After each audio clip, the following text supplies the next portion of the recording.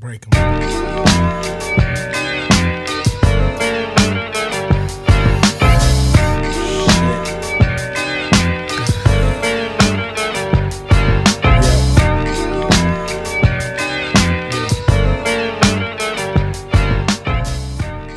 Hello and welcome to The Young Ones, a podcast where we usually talk about teen superhero teams and why we love them, but it's just me, Charlie. I don't have a Reed and I don't have a Mikey with me.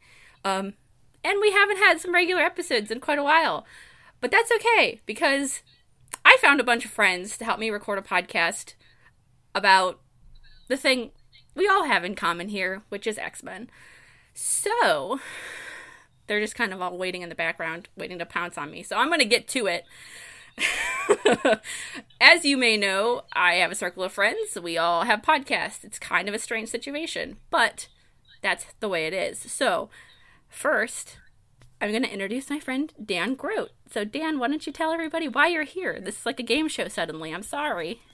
Hi, I'm Dan Grote. I'm here because Charlie politely asked me to be, and I am the editor and publisher of WMQcomics.com. I run the podcast WMQ&A with my co-host Matt Lazowitz. We talk about comics, interview creators every week, and I'm here because I, like many of the other people on this podcast, I think way too much about X-Men. That's extremely fair. It's extremely fair. And how about you, Chris? You've been on our podcast before, but maybe never in this capacity exactly. Yeah, definitely. I think last time I was on, I was talking about the Power Rangers, possibly. Hell yeah. Yep. Hi, I'm Chris Eddleman. I host a podcast called Chris is on Infinite Earths with my wife, Christy. But I think the main reason I'm on here is I'm one of the co-authors of HoXDoX, which is a annotation of House of X and Powers of X, the first installment of which came out a couple days ago as of this recording. And it's been somewhat well received, so I'm glad to be here. Yeah, mild discourse, which I'm happy about. I'm just going to think everybody else is happy about that, too. And Adam has also been here before. So, Adam, why don't you tell the listeners all about yourself? Oh, hello, everybody.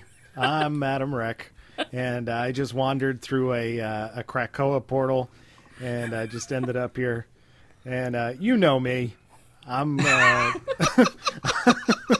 I'm co-host of every X-Men Monday, Battle of the Atom, and I am the writer and artist behind the webcomic Bish and Jubes.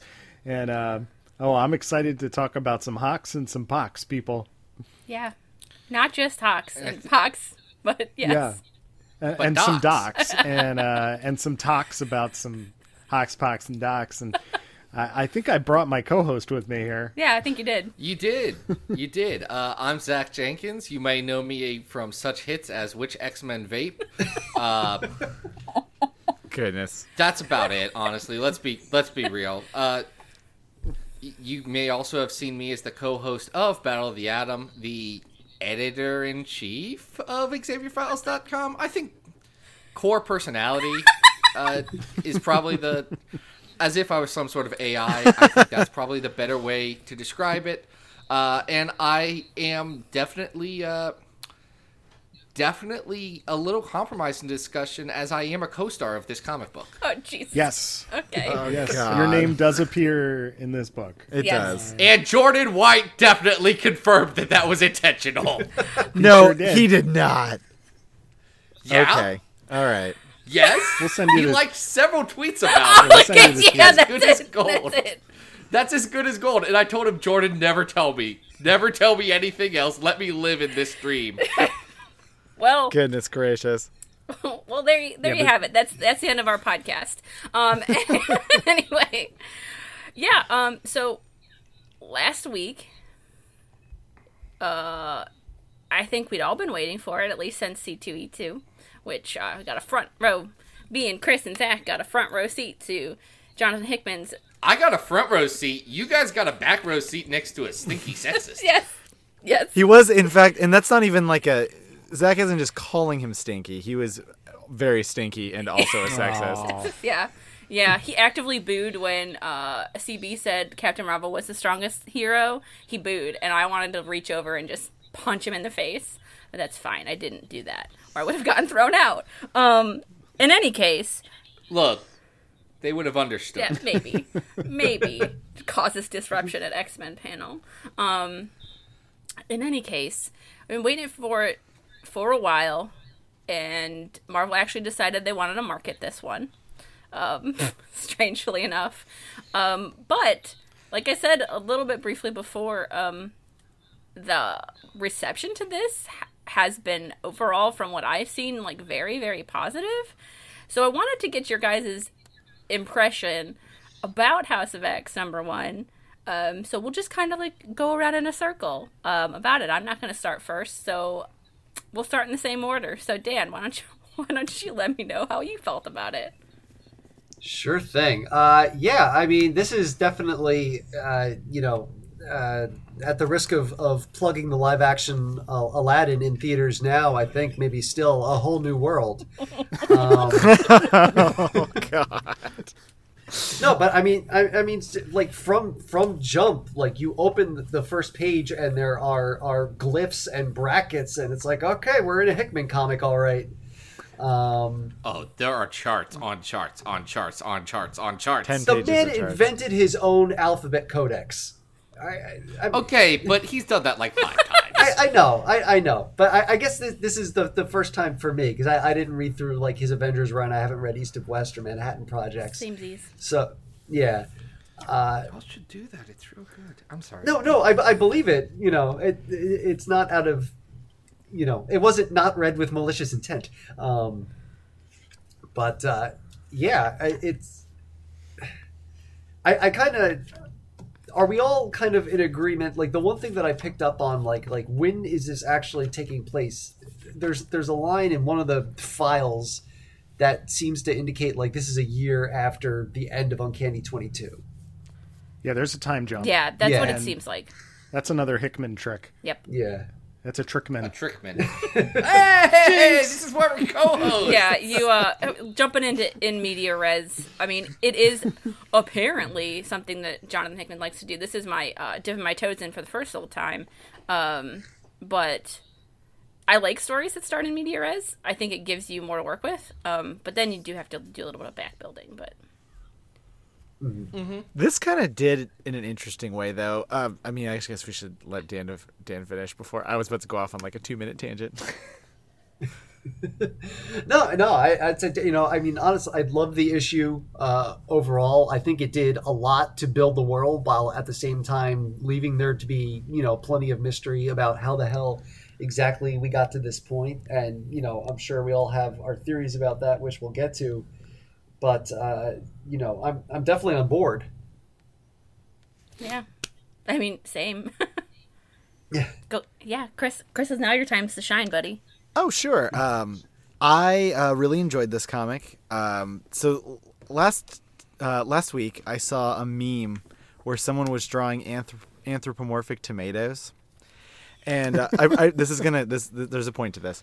And one of the tomatoes was called the Beef Master, and it was just this really beefy tomato. And I feel like if this comic was a tomato, it would be the Beef Master because there just had a lot to it.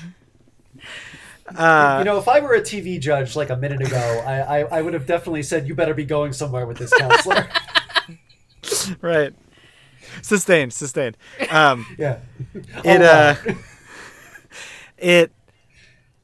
I had to immediately read it again, and that's not just because I, wrote pages and pages about it. I just immediately wanted to go back and see I didn't feel like it did anything like that I missed from the beginning, but I was like, wow, there's just a lot of information that I learned by the end of it that I kind of wanted to go back and think about it again with that information in mind. It's interesting though, in that a lot of times the charts in a Hickman comic I feel like go at the end almost as an appendix. These were literally like implanted in the middle of story beats at like appropriate moments, which I think was a really interesting way of doing it. So they like, for example, right after they talk about the drugs, it's like, here they are, and then here's the portals, and then Well, they're scene dividers, is what they are. Yeah. they are. It's a trick that he pulls on, like Black Monday Murders, where to add emphasis to a point that was made in the previous scene, or to recontextualize it, he'll go through and say, and here's a data page, here's like some emails between some people, or here is this map or this chart that gives you the idea of there's more here than you know, but I'm not going to take the time to have the characters exposition dump this because that's boring. I'm going to present this information in a unique and fun way for you to kind of pick at it and sort it out and solve this puzzle by yourself. Yeah, it's like his loading screens. It's an AR. We're playing an ARG. We're playing a game. It's Hickman ARG. Playing a late 90s JRPG. It's a fully interactive, inline Hickman ARG. It's like Myst. Mikey told me it was like Myst, and I believe it. Look, you're joking, but I was about to make that comparison, and I was like, how many people remember the game that kicked off CD-ROMs in computers? Ooh, I remember when Myst came out, and I was not that old, so it's pretty old. All I remember about Myst is that, and I've played it through like 8 times, they had a guide, because you used to buy manuals for games because you couldn't understand them and the internet didn't exist. But it was a narrative. It walked through the game in like first person as a story of how this guy solved the puzzle. Wild. That's weird. So it was a walkthrough. It was super good. I remember being very invested in Where's this my Sigma game? man's Where's story. my Sigma Games guide to House of X and Powers of 10? Because I kind of feel like I need it. Every week on XavierFiles.com, written by Chris and our friend Robert Secundus. You're not You just have to wrong. wait You're a few not wrong. days. Yeah, just 2 entire days. It was a lot of work, I'm sure. It read like it was a lot of work, and I was like, I'm exhausted from reading this. It was very engaging, but I was also exhausted for you on your behalf. Thank you. Well, and I got to thank you for doing that because I think I might be the only person here who didn't like this book that much. Mm-hmm. Like, Please go on. okay. I just want to be clear. This is a very well-crafted comic book. It's very well written. The art is absolutely gorgeous. But one of the things that I kept thinking about was if I took Pepe Larraz off this book and put another artist here, someone who was just kind of like, I don't really know that this single issue was, I don't know, like, I almost want to stop and wait for the trade and read it all at once. I'm not going to do that, obviously. I'm too impatient. But Yeah, that'd be wild. But it's funny to me that I think Dan and Charlie have both mentioned that they haven't read certain runs of Hickman's stuff in the past. But for me, some of this kind of felt like Greatest Hits album.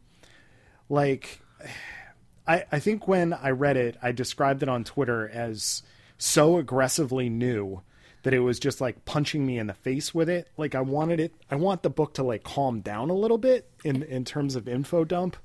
But it also in just like stewing over it, over the last couple of days, it just feels a little bit like he's going back and doing things like the time jump. Like now we're going to go into the future in Powers of X and we're going to work our way backwards. We have a situation where we have like an ex nihilo type situation where he's a gardener and he's creating these things. There's a new language, and all of this is kind of recontextualized here because it's X-Men. But the Fantastic Four are here. There's a Franklin Richards reference here. And, as I'm thinking about it, like, I know it's kind of crazy to say this, but like, I want this to be a little bit broader because my takeaway for this issue right now is Professor Xavier or whoever it is that's under this helmet created plant people.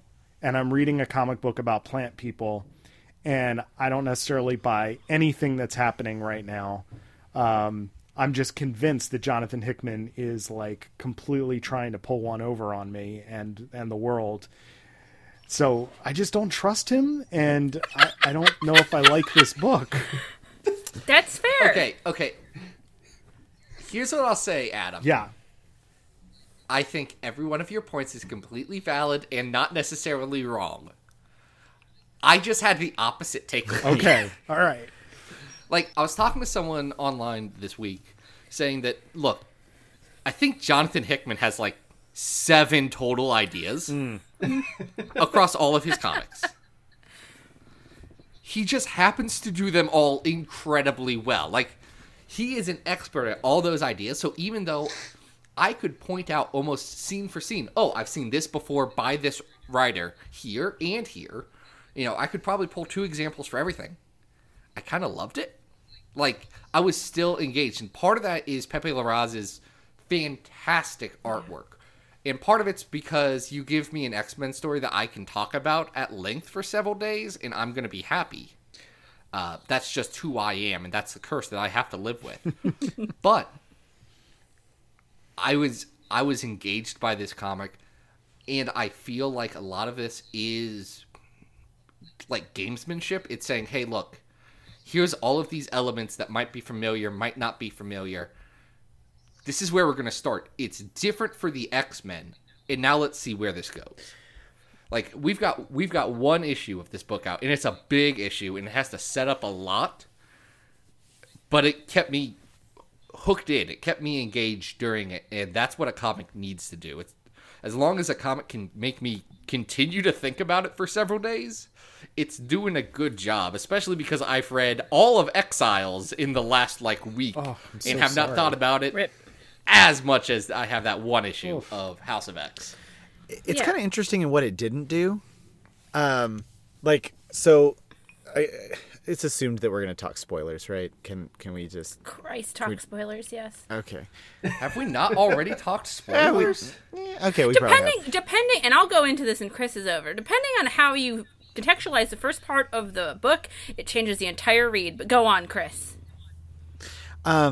It's interesting in that, so there's things in this book like Esme and Sophie are the cuckoos that you see, and no one ever addresses the fact that they've been dead for 10 years or whatever. Yep. Right. Things like that just kind of plop down and just are like, you just got to go with this. Cyclops has 2 eyes again. 2 Zorns. Well, we don't know that. I think he does. I don't disagree, but we don't know for sure. True. We have not seen his Banshee, blood. not a zombie, also alive. Yes. Yeah. Also, that's not Cyclops. I'm gonna get there.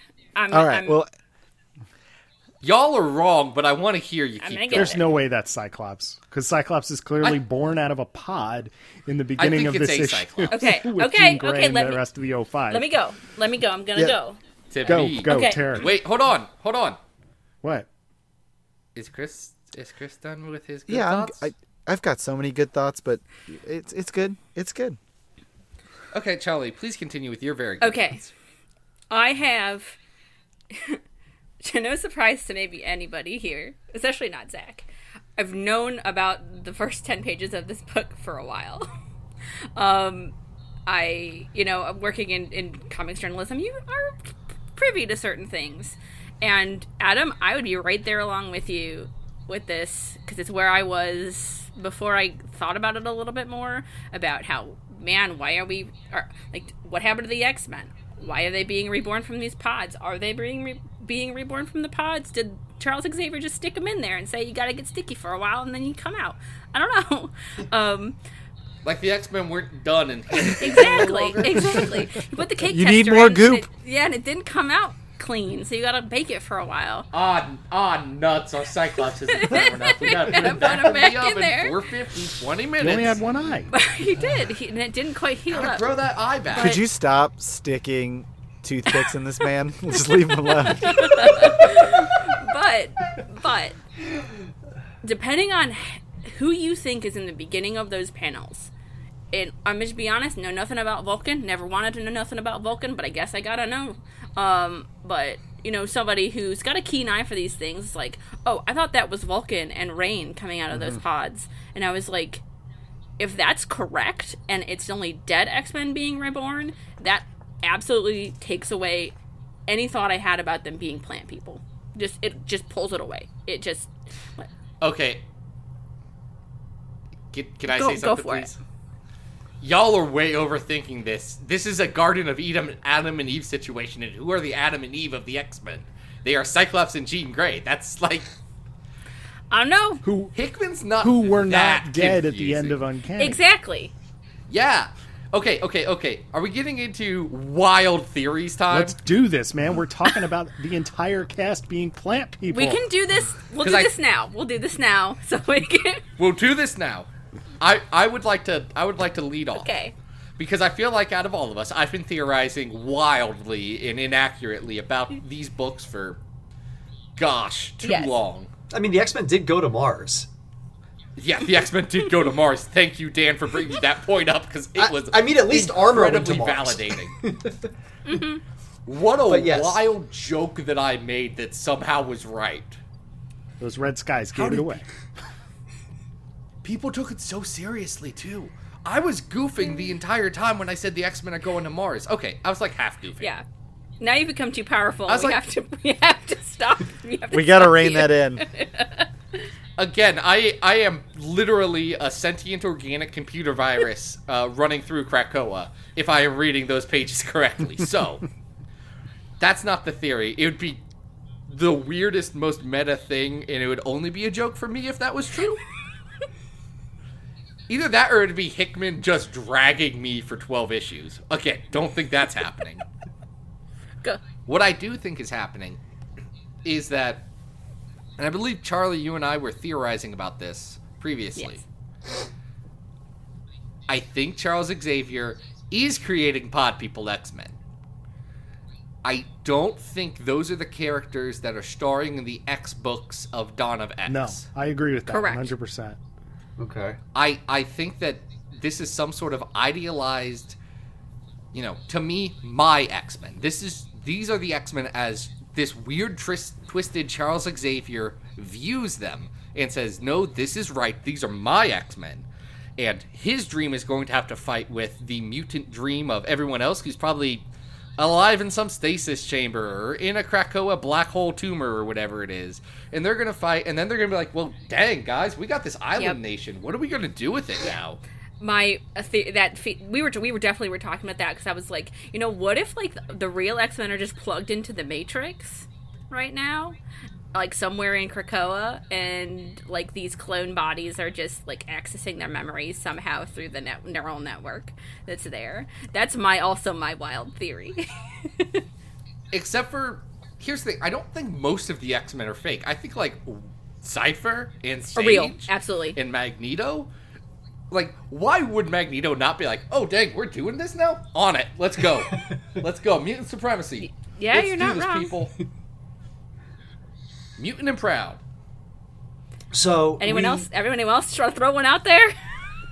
we do think that the New Mutants that are making up the book, the New Mutants, are mostly plant people, though, right? No. I don't. No. Oh.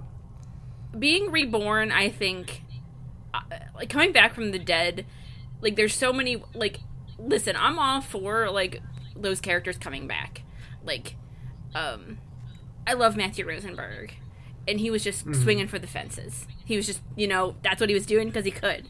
Matty Rose knew that there was a Exactly. reset button coming. He was like, okay, let's just do go. this Let's thing. just For let's right just or do wrong. it. There were some Like, challenges. yes, but there were, and like Matthew killed almost every single one of his favorite characters. Which, I'm sorry, Matthew. I don't know why you did that to yourself. But what a wild it's choice, super brother. wild. But I think that is a potential way for characters to come back, and if they're reborn, like, and they have the memories that they had, and they're in a new body, I guess what difference does it make if they are from a plant? It's not like any of the New Mutants are in their original Anyway, bodies you're not wrong. That's true. I mean, I will say, heading toward the end of Rosenberg's run, like, I developed this whole theory, he's just thinning the herd for Hickman. He's doing Hickman's dark bidding. And then I saw the Dawn of X announcements, and I was like, I couldn't have been more wrong. Death is meaningless. Yep. Yeah. Oh, wait. Who else has very good theories? I want to hear them. I want to hear the wildest theories you have. The X-Men are actually on the moon. Actually, they can't be though, because they did a Krakoa portal to the moon, so that doesn't make sense. They also built a Krakoa house on Mars. Yep. They can just have multiple houses. Oh, I know, they've like conquered the universe. I don't know. I just don't believe that any of this is happening. And that's valid. That's super valid. Yeah. That is also a wild theory, but also super valid. I'm just very suspicious. Yeah. I don't know. He said at SDCC that did I put too many C's there? That we shouldn't trust him. He said it. We've been lying to you, and I don't know if that's just because of the promo stuff or whether the books themselves are lying to me. But like, I don't trust him. I think I'm saying this too many times. It's fine. You sound paranoid, but you don't sound paranoid. I feel like I need a tinfoil hat at this point. Like, if this issue nuts. doesn't make you suspicious, You're Alex of Jones in stuff this shit. and things. I'm suspicious of stuff and things. I don't think they're pod people, though. I think that's too easy. I also realized, I literally realized this week, because Scott read super wrong to me. He just read as super off to me. Exactly. And, but, Really? here's the big thing. time. Here's the thing. But he didn't to people that also really love the books. And he didn't to Reed, and, he didn't to you guys, some of you guys, but he read super wrong to me. And then I was like, okay, I gotta think about this some more. And I'm like, I started with the Bendis books. I've read a little bit back, but I haven't read to that extent. And I'm just like, I just maybe don't think I know a Scott that doesn't, have one foot in a grave and wants to, just be done. I don't think I know that Scott. So maybe that's why he read wrong to me, you know? To me, go ahead, Chris. Go ahead. I wasn't saying anything. Oh, it was Dan. Or was it Dan? I'm sorry. Y'all sound the same to me. I mean, in this environment, in this status quo for the X-Men, where they've, grown Mutant Nation number 4, and they're actually making it work this time, or at least, within the time frame of this book. I mean, there's no reason for Scott not to have that swagger. I kept saying about the the line about, and tell Franklin whenever he's ready to come to the island, he'll have family there waiting for him. I mean, that was the sickest burn since Pyro contracted the legacy virus. Oh. In a reality where mutants have the upper hand, why wouldn't Scott be like that? I guess that's true. But I also feel like Charlie's on the right track there. Even if you go back to X Factor era Cyclops, it's still much more soap opera-y than that. And maybe a part of this is just getting used to how Hickman wants to write these characters, and what his approach is going to be in terms of what their dynamics are. I mean, seeing even just a corner of Wolverine on the ground playing with small children with a giant smile on his face makes me go, huh? And that I was suspicious of, yes. That I thought was beautiful and perfectly in character, because Wolverine cares about children. We know he cares about children, but playing with young children on the ground, rolling around with them, having a tickle fight or something. Yes. Okay, Chris, I need you to back me up on this one, because you're the Waxum boy. The Waxum boy? Oh yeah, he's such a dad. Yeah, this is the evolution of school teacher Wolverine. The Wolverine who, at the end of the Jason Aaron run, his achievement was realizing, as he's looking out at his window at graduation after having a long day, he looks down and says, I didn't pop him once. Okay. And he smiles, because he did a good without having to murder people. He didn't even have to use his AK. Today was a good day. Bless you, Chris Eddleman. Thank you, Chris, who was invoking Ice Cube. Thank you. Lakers beat the Supersonics. But I found Cyclops to be really in character, because Cyclops seems like that guy that you want at the party for when someone calls the cops on a noise complaint and the rest of you are just completely hammered. And he's like, don't worry, guys, I got this. And basically, Mystique, Sabretooth, and Toad were, the equivalent of incredibly hammered. And he's like, well, Fantastic Four, let's maybe just have a chat. Ben, here you got married, good times. I'm just gonna take these guys, take them off your hands. Don't worry, Mazel tov, right. brethren. I know. I'm trying here too. I'm trying to be the good guy. And I feel like that's just that was very Cyclops, but it's weird in that we immediately like it seems in character for a time period of Cyclops. Does Yes. not necessarily seem It feels- in character for Cyclops from 2 weeks ago. Yeah. It feels very much to me, if I had to pinpoint it, 2004 era Whedon Astonishing X-Men Cyclops, where he is Sure. the leader of like the mutant kind, but not directly under a significant threat of extinction / trying to commit suicide. Yeah. Like it's that Cyclops. It's I got a bit of swagger. I know how to handle this situation, but I'm also like It's the affable, the nice hey one. Pete, how's your day going? Like Cyclops. It's exactly that. I tell you, I'm having one heck of a day here.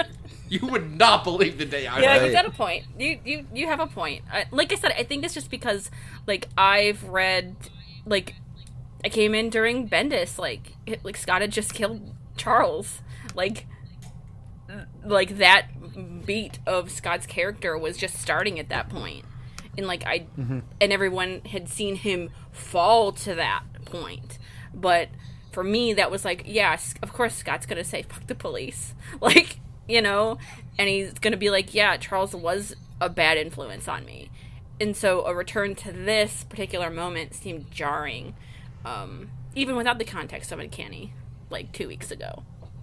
But Well, all of this is jarring. I think that there's very few times in continuity that we've had such a shift.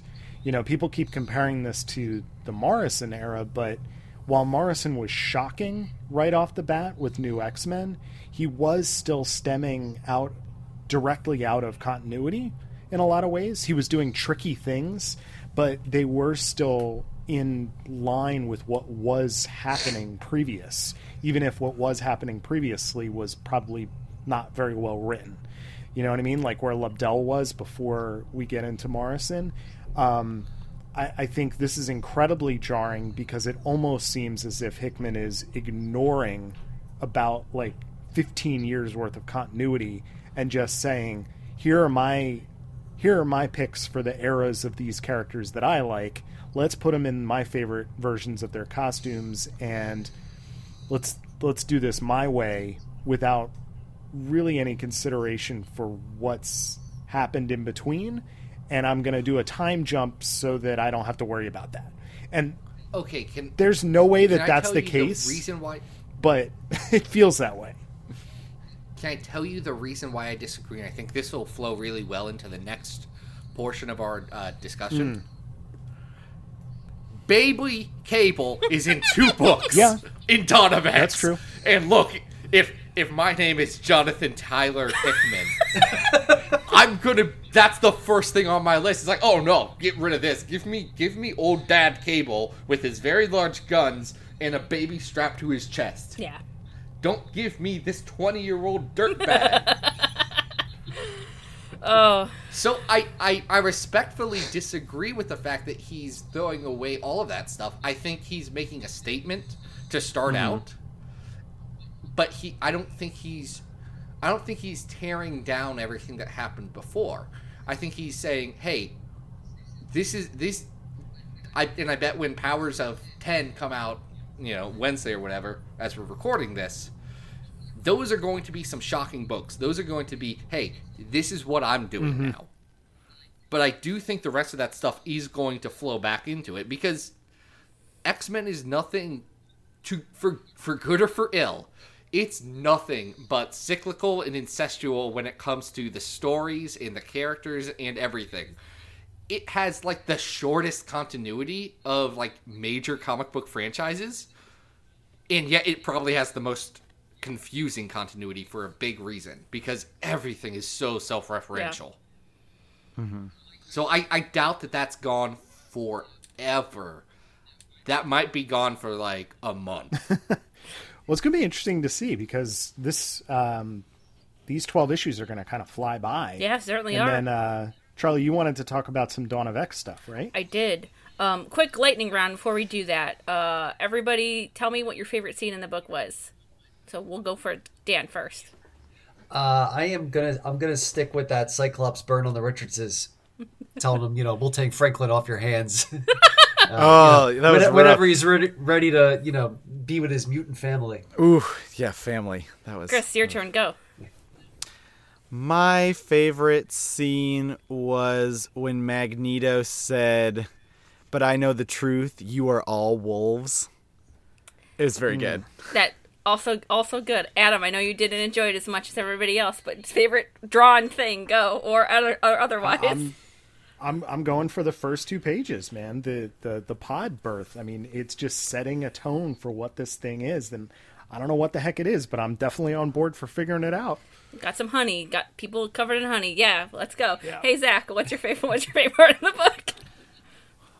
My favorite was how it ended with Magneto saying, "We are your gods now," or "You have new gods now," or whatever it was. That it was you have new gods now.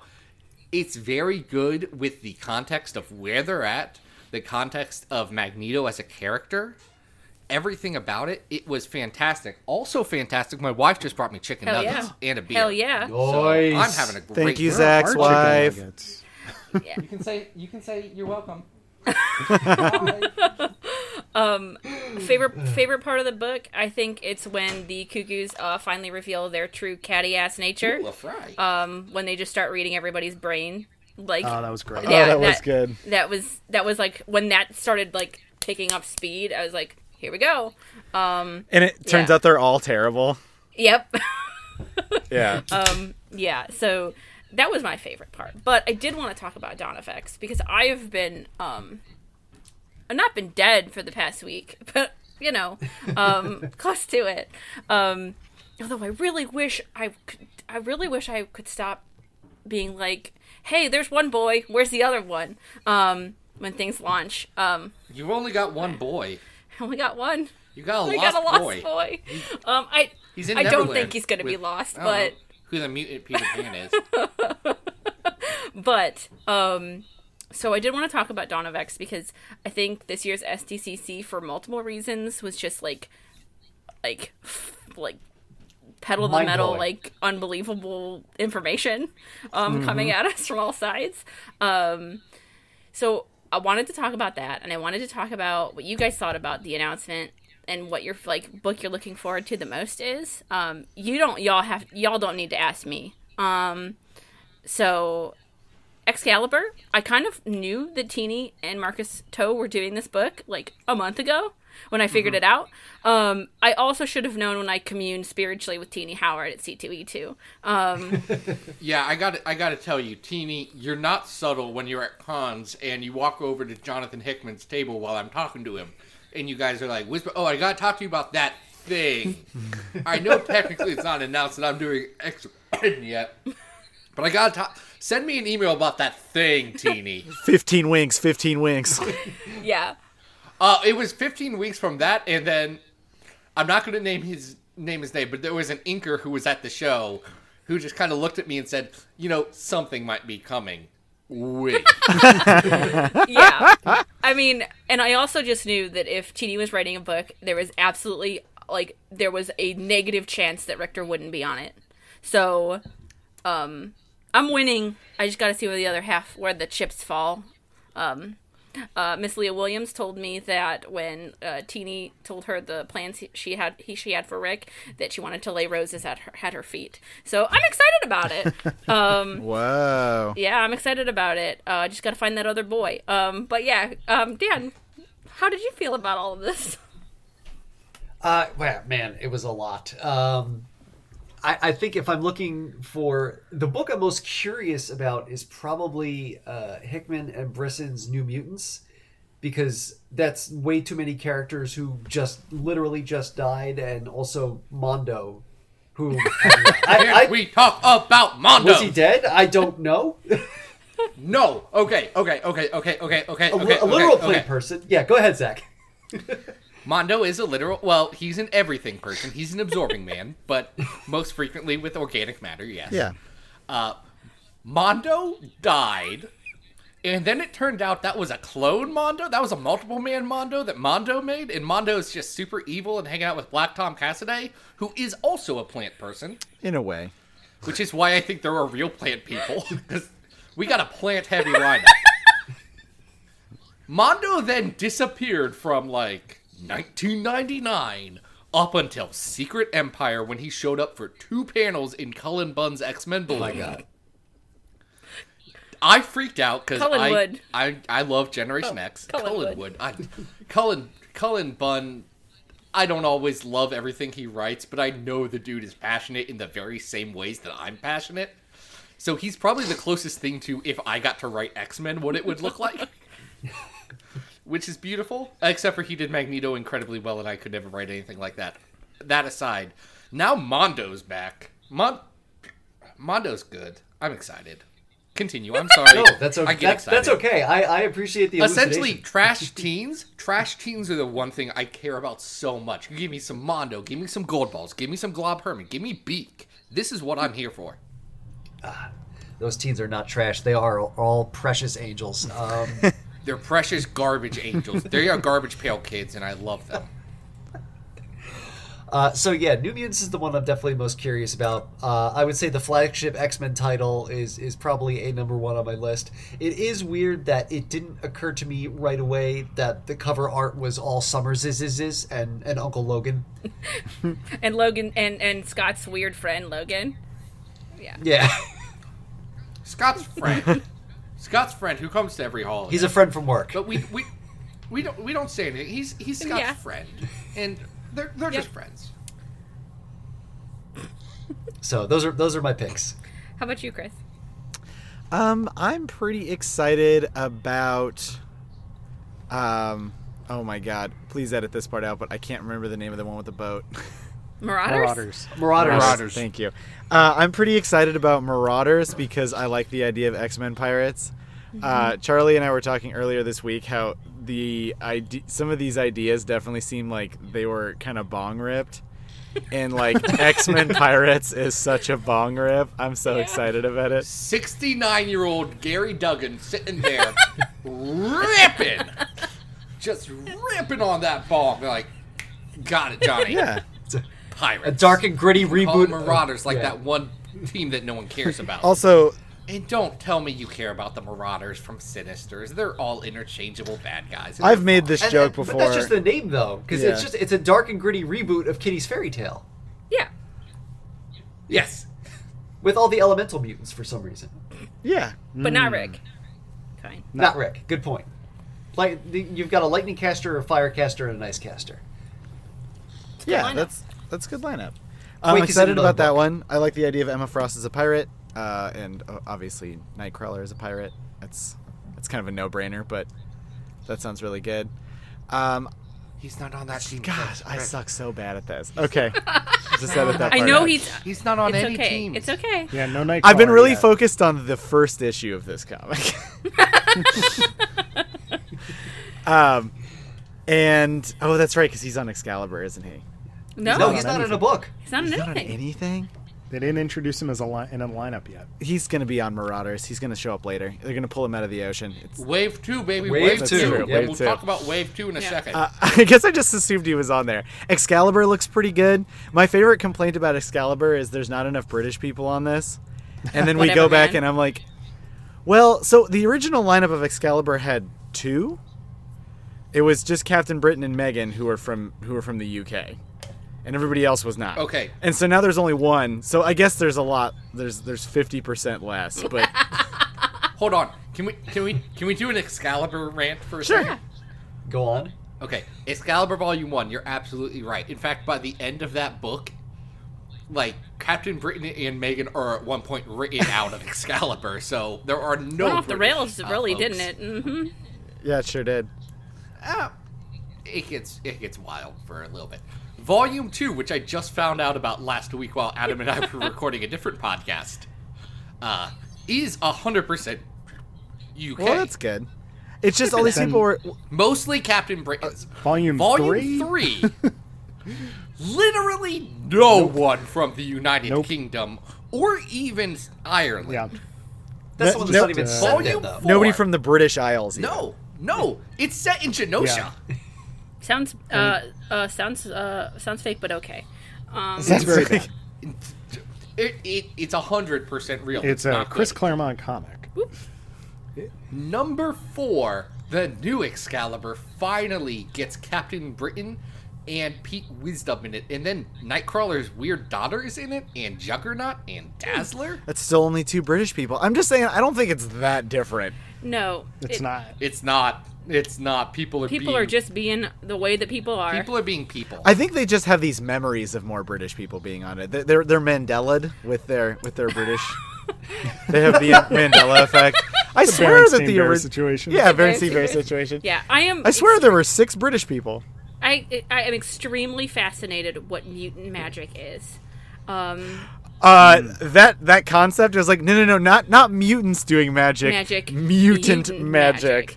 And I was like, yeah.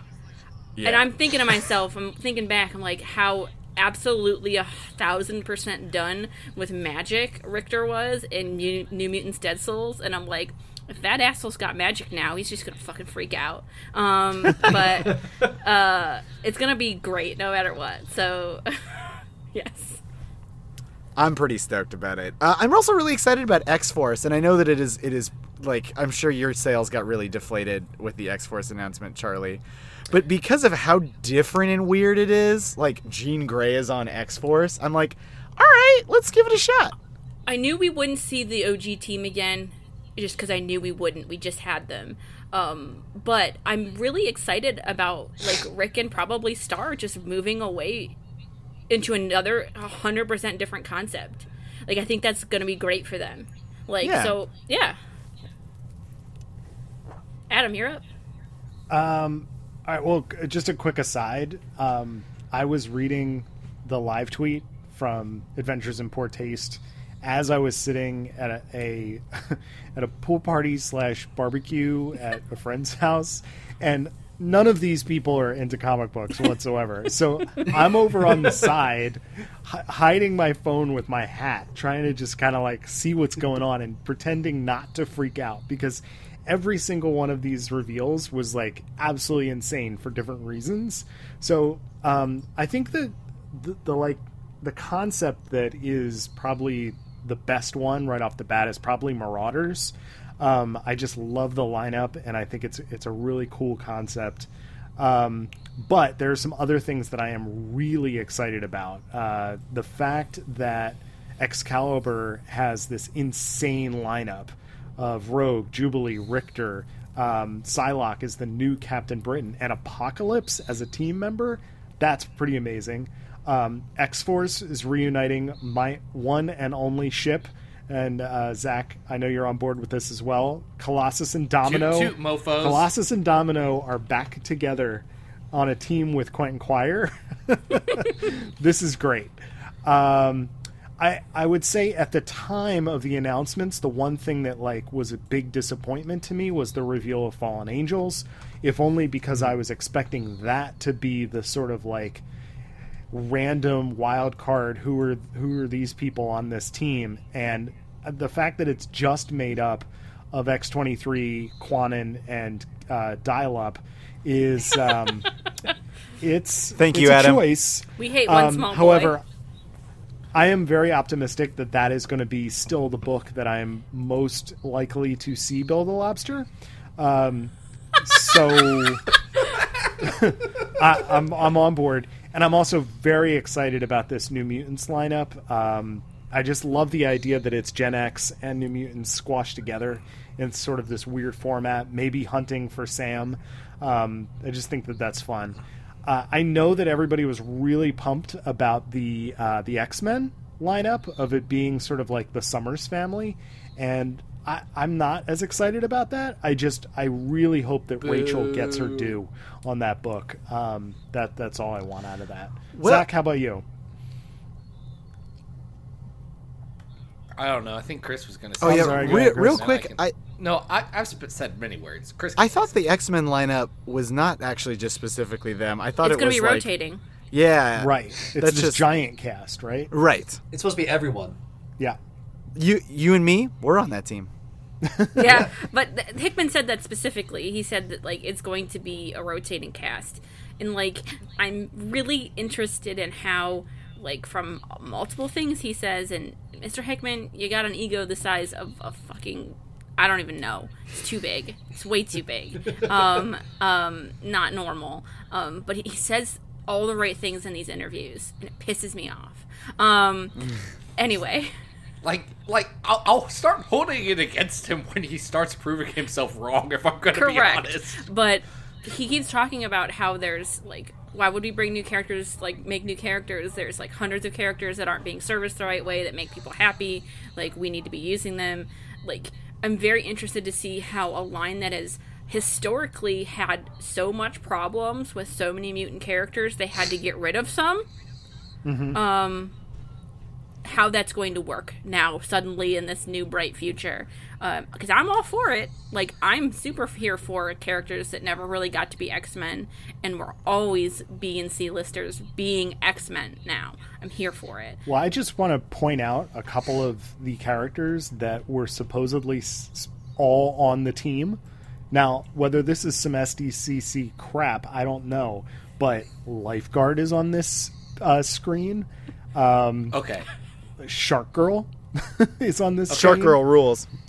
Gold Balls?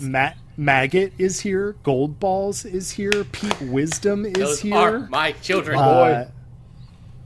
Gabby is here. Ernst is here. Like, this is a really interesting group, and it just I think that that's indicative of the fact that all of these are not necessarily like strict lineups. They're talking about these as casts, quote unquote, and I'm really excited to see how they shuffle them. You know, I think the deck is going to get very interesting. And the fact that there's something that is sort of unspoken here that is equally should either be reassuring to you or terrifying to you. And that is the quote where he said that he's got 4 decades worth of ideas. And I'm just curious how much of a reign they really are looking for this guy, because that's over double a Claremont. So what are we talking about here? And there's no way they're going to give one person creative control over the biggest franchise for 4 decades, but it does show that unless there's a vision there. That stupid meme. Yeah. Unless. It's so good. Oh. All right. So I haven't gotten a chance to talk about the books I'm excited about, and I think that's Go illegal. for it. Go ahead. Because I have no platform for this of my own. But no, so I was excited about this lineup. I think from a writing standpoint, it's fantastic. I'm a little disappointed from an art standpoint. I feel like I don't think there's a bad artist in the bunch. I think these are all very safe choices, and I would have liked to see a little more of a wild selection on some of these. Because you got X-Men with Daddy Hicks and Linneo Francis Yu. And Yu's great, but Yu's been drawing X-Men for 20 plus years now. Mm-hmm. He's great, and he's doing was doing good work on Captain America. But I kind of wanted to see someone else. Well, and he's also somebody that they pull out for events and doesn't necessarily finish the run. You know what I mean? Like the way he works. He's good for a first arc. Yu is going to be arc 1. He's good for I've accepted that. Yeah, and I think that's important to note, is that if we're talking in terms of waves, I don't know exactly what this format is going to be. Are we talking about all these books being ongoing? Are we talking about some of them being sort of like a year long, and then we're moving on to a second wave? Are we just growing the franchise so that it's like 12 books? I don't know what to expect yet. Okay, so one thing on that, and I think we have bad memory. This is, even with 6 books, if these are all just monthly books, which based on the first round of solicits, they are going to be, or they might be. I guess it's a little late in the month when these books come out for 2 or bi-monthly books. But if these are just monthly, this is the smallest the X-Men line has been since early 90s. This would be smaller than what they were doing right after Secret Wars. Yep. So it's going to be interesting. which is not necessarily a bad thing. I'd rather have 6 really good focused books than 12 books that are kind of all over the place and like 2 of them are great. Because I'm excited about all these books. You got Marauders with Gary Duggan, who has done great work on Deadpool and Uncanny Avengers.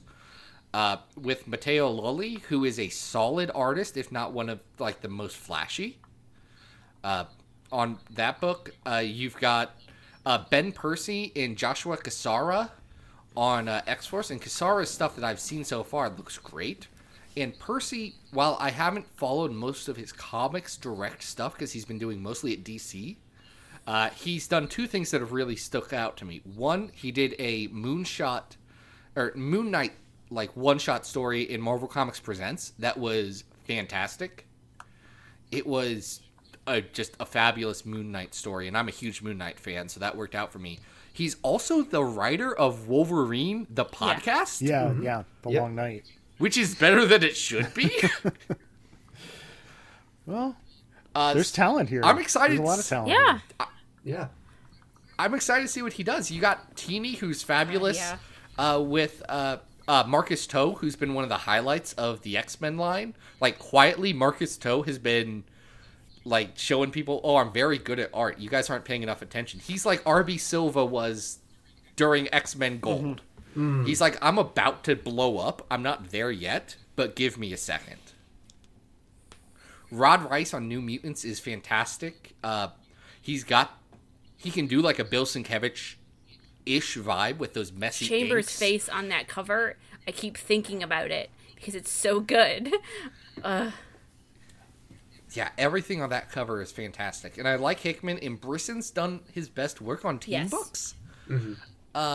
Like his Glob Herman and everything he did in Next Gen have been my favorite things he's written. So I'm excited to see him take over this team. And Fallen Angels is a weird one. I think you're right. Brian Edward Hill's done great stuff, especially with like the Killmonger series that he did recently was great. Szymon Kudranski has been doing stuff with Punisher, with Matty Rose. Mm-hmm. That's been pretty solid. Like, I've liked his work. I think it'll work for this book. And then when Bill the Lobster does show up, it's going to be even better. He's coming. He's coming, guys. Wave 2. But one thing that I think is important is what they announced about Wave 2, because they didn't need to say nothing. They didn't, but they did. They didn't.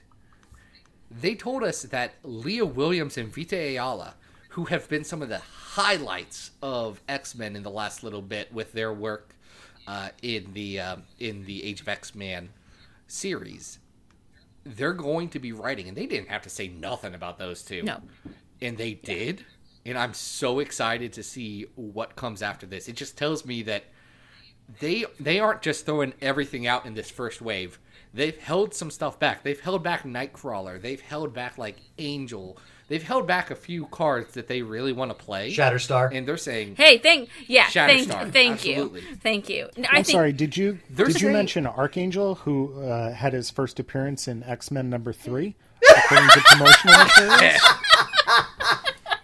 Look, and we don't know if that's actually a mistake. Exactly. Or I want to think that's purposeful. If we're going to get X-Men 2.5, where after they hung out with the Vanisher, but before they hung out with Blob, Angel was replaced. Oh, goodness. We don't know. He was the original plant person. Yeah, Angel's been a plant this Guys, whole time. if we just solved it on this podcast, I'm so excited. There are clues everywhere. It's just an ARG. Jesus. God help us. Oh, Krakoa, please. God help us. I think that every single one of these books had something in it that you didn't expect. Mm-hmm. And that's great. Like, that's what we need. People want to complain, and that's what they do, but whatever. I'm excited. I'm very excited at the prospect of Excalibur being 2 couples if Shatterstar shows up bothering Betsy. I think that's good. But I don't know. I'm excited about this. I'm kind of hewing closer and liking the. I had my doubts. Chris and Zach were at C2E2, and I was like, man, I don't know about all this. Yeah. Yeah, you were a worrywart during that. I decided to go into full on hype mode. Yeah, It was when Pepe Larraz told me that, oh no, what I'm working on, wink wink, is the coolest thing. And I'm so excited. It's the best thing I've done. That helped sway me too, because he was like palpably excited while he was talking to us. Pepe Larraz was like a little giddy kid who was so excited to say, I can't show you all of the fun stuff I'm drawing, but it's real good, guys. And if you look at the inks in the director's cut that came digitally with the comic, I buy it. His inks are gorgeous. Yeah. It helps when you like what you draw. Absolutely 100%. And you can see that. And like I said, I was worried because I like the voices of the characters that we've had for a while now, like ever since like Dead Souls started.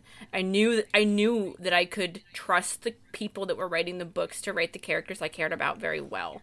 And I think that's really what I was scared about for the most part. But now I know who's going to be handling them, and I'm not scared anymore. And Jonathan Hickman doesn't scare me. He looks like Billy Ray Cyrus, so he doesn't scare me at all. But in any case, this is his Old Town Road. When are we getting the Hickman Old Town Road remix? We've got those pod people in the back. I got the pod people in the back seat, Jacobs in the front seat. Oh my God! Little Nas Xavier. We're so old. Oh, okay. Well, thank you all. I got one last question for you. It's kind of a casual way out of all of this. Pick one C-list or B-list X-Men character that you'd want to have a drink with. Dan, go. Give me Glob. He can't drink yet. He can't drink. Oh shit, that's right. He's underage. Yeah. I don't care about that. Do you think Glob can win? No. He hung out with Mojo in X-Men Black. That's true. He did hang with Mojo. Yeah, but they just got coffee though. He did. Yeah.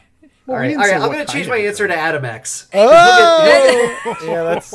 You just went 180 there, my man. That is one. I just want to get him to the point Monster. where in person he gets fucked up enough to start banging the table and yelling, "Let's get fucking extreme." Yeah, I mean, it might not take. Actually, it might take longer. He is part Shi'ar, so he might have some weird body, chemical resistances if he's got a healing factor. Thought about this too much. I'm Bird sorry. metabolism. Unless he's worse because he's part bird. Maybe. Those hollow Birds bones. can't hold their liquor. I've experimented on this. What? Oh, no. I don't know what that means. As the son of an ornithologist, do not tell me. Does this have to do with your chicken nuggets? What are you talking about? They're beer infused. Yeah, beer battered chicken nuggets. Chris, tell me which B-list or C-list X-Men would you love to have a drink with? Is Ava Bell able to drink? I mean, probably now, right? Hasn't she aged several years? In Australia, she definitely is, and she's an Australian national. So. Well, she was old enough after the time jump in Uncanny the Annuals to marry and have a kid before she came back. So I think you're that's good. true. Good. She could probably good there. She could make the party last forever, man. That's true. It's true. It's true. Very true.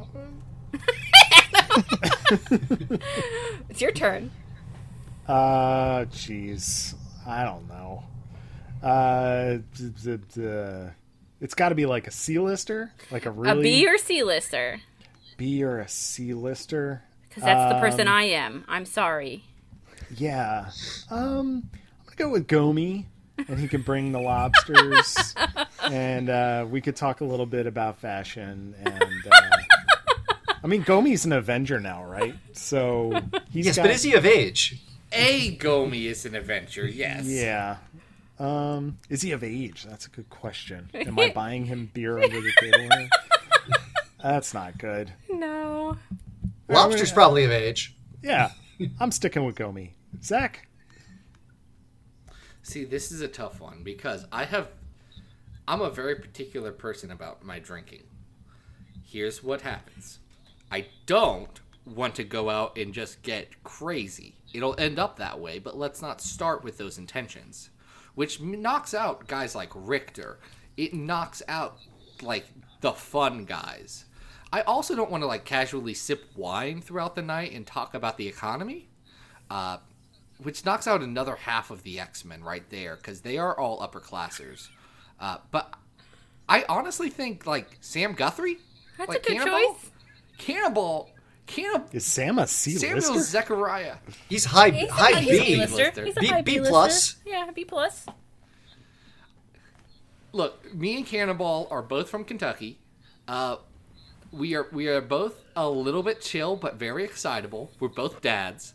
I bet we could sit down, watch a sport, and talk about our lives while having a good cold one and have a real nice time doing it. And then we'll get into some shenanigans, but that'll be later. I am shocked that you did not just say maggot for the sheer... Why would I... Okay, no, okay. Wouldn't you want to Yes. just see what that was like to have the digestive system hanging out and, like, doing the drinks? Maggot hits on too many chicks. Like, I would be uncomfortable. Maggot's a little player, and I'd be like, dude, please, can we just like? You're not chill comfortable with being Maggot's for wingman? 1 second. I don't want to be Maggot's wingman. I'm so far out of the dating scene, Adam. I have no desire to be even close to that. The last time one of my friends was in the dating scene and we were at a bar, I found out that she was my third cousin. So I don't want to be You involved. are in this from anymore. Kentucky, aren't you? Oh. I'm not. We all lived in Ohio, and she's great. They're married now. They're real happy. But yeah, I did find out that she was my third cousin, and that was uncomfortable. I wasn't trying to date her, but my friend was. This was a plot line on New Girl, I think. It was, but Jess was trying to date Kumo from Scott Pilgrim vs. the World. Oh my god. Wow. Well, this has been enlightening. Charlie, who are you drinking with? Yeah. MG. You had to ask me that question. No, I know. you had to I know. ask it. You I did did this to yourself. I mean, Star loves pina coladas, and I like those too. So we could just hang out. Hey, How does Star feel about getting caught in the rain, though? probably, is actually okay with it and knows that song by heart, I'm sure. So, I think he loves sugary drinks. I think he can drink anybody else under the table because he's got a healing factor. So he's just the guy in the bar that's like drinking too many pina coladas and is still not drunk. Again, though, he is also part bird. So how does that play into his tolerance? He just has hollow bones. He has hollow Doesn't make- bones. Yes, Doesn't like a mean bird. he's part bird. They just noodled around in there for a Yes, while. he chews up his food and spits it out for his young. No. That's what he No. does, right? No. I can cancel you and I will stop. This has gone too far. I'll just cut Zach out of the He goes podcast. to Florida every winter. Florida's not too bad. It does have the world's largest orange. Like, you can visit it. And I drove on a road this week that had like a sign that said "World's Largest" and it was 8 different things. well, It's on I-70 if y'all want to drive past it. It's I-70 wild. is quite the highway. It was in either Illinois or Indiana. I don't remember which. They are the same. Was practically, was yeah. one of the largest things a giant hairball? No, I do believe Rocking Chair was on there. rocking chair. Okay. Yeah, the world's largest orange, which is in Florida, and you can buy a T-shirt from the stand that says "World's Largest Orange." He'd be super into that. So I'm. But also doesn't it into go moldy? How is it not rotten? Yeah. yet? How does it stay? It's like- just a structure that looks like an right. orange, my friends. It's not a real orange. I tried to Lies. buy oranges today from the Kroger, and they were all rotten. I was Yeah, that's really not an upset. That's orange. not- That's a building shaped like an orange. That's a Listen, fake orange for fakers. It's been That's probably a good place to It's stop. been enlightening. Thank you.